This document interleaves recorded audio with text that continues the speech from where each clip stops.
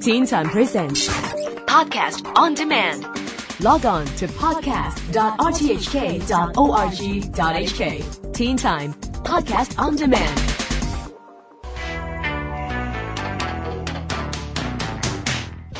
This is the Teen Time Science Blog. I'm Neil Chase. Computers are everywhere, from desktops and laptops to high-tech mobile phones and other gadgets. But in many ways they are extremely stupid.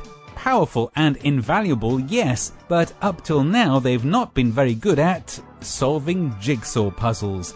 The process of image recognition and visual problem solving is something that humans take for granted, but computers are not so good at. However, a team of computer scientists at the Massachusetts Institute of Technology has managed to get a computer to solve a 400-piece jigsaw puzzle in record time, just 3 minutes.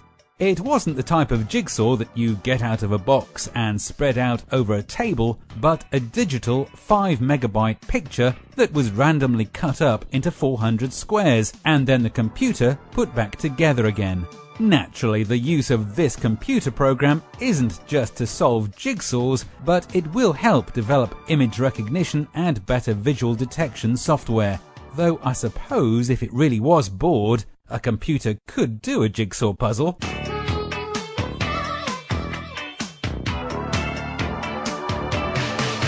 If you are a dog owner, then I'm sure that you are responsible and always clean up after it, especially in public. Unfortunately, some pet owners are not so conscientious.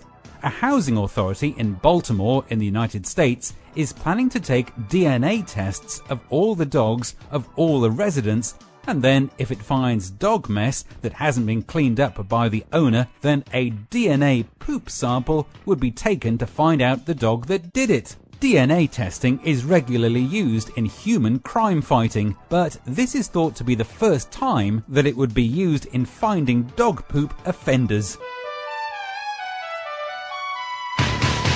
It's been known for years that smoking tobacco is bad for you.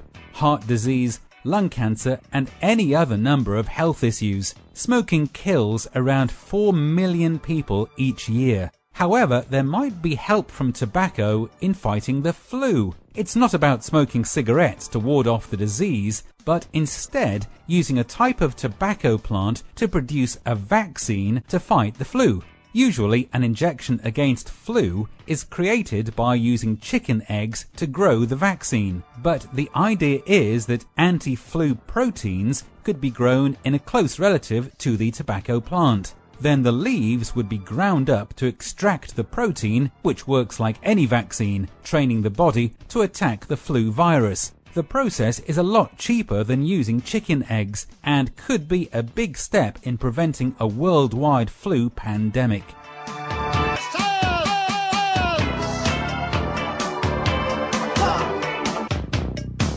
You might think that in the earth beneath our feet, things travel extremely slowly. Rising magma in our planet's mantle is thought to ascend at just a few centimeters per year. Even when a volcano explodes and the lava runs out, it doesn't always travel at high speeds. However, scientists in Japan claim to have discovered a strange enigma that a liquid rock called kimberlite, which often contains diamonds, can rise much quicker near the surface of the planet, maybe at speeds of up to 60 kilometers per hour. It is thought that diamonds are formed at depths of around 600 kilometers below the Earth's surface, but there appears to be some sort of high-speed freeway that raises these diamonds towards the surface much more quickly. It's a very hard theory to prove, but it does show that we still know remarkably little of the mechanics of our own planet.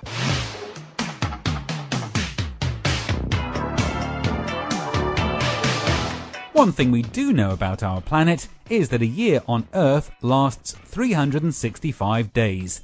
Actually just over that, which is why we have to keep leap years of 366 days.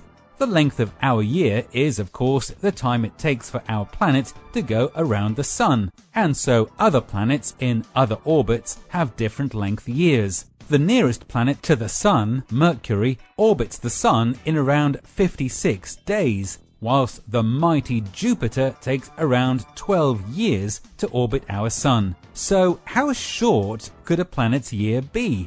Scientists have discovered a planet in a distant solar system that seems to go around its own Sun in just 17 hours and 41 minutes.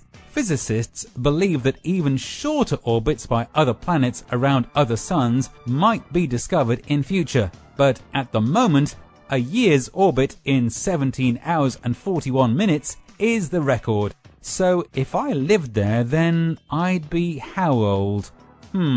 Best not to think of that. I'm Neil Chase, and that's it for the Science Blog for another week. Read it back again on the Teen Time website, and I'll see you next week for more.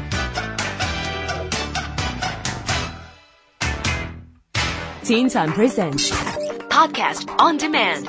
Log on to podcast.rthk.org.hk. Teen Time Podcast on Demand.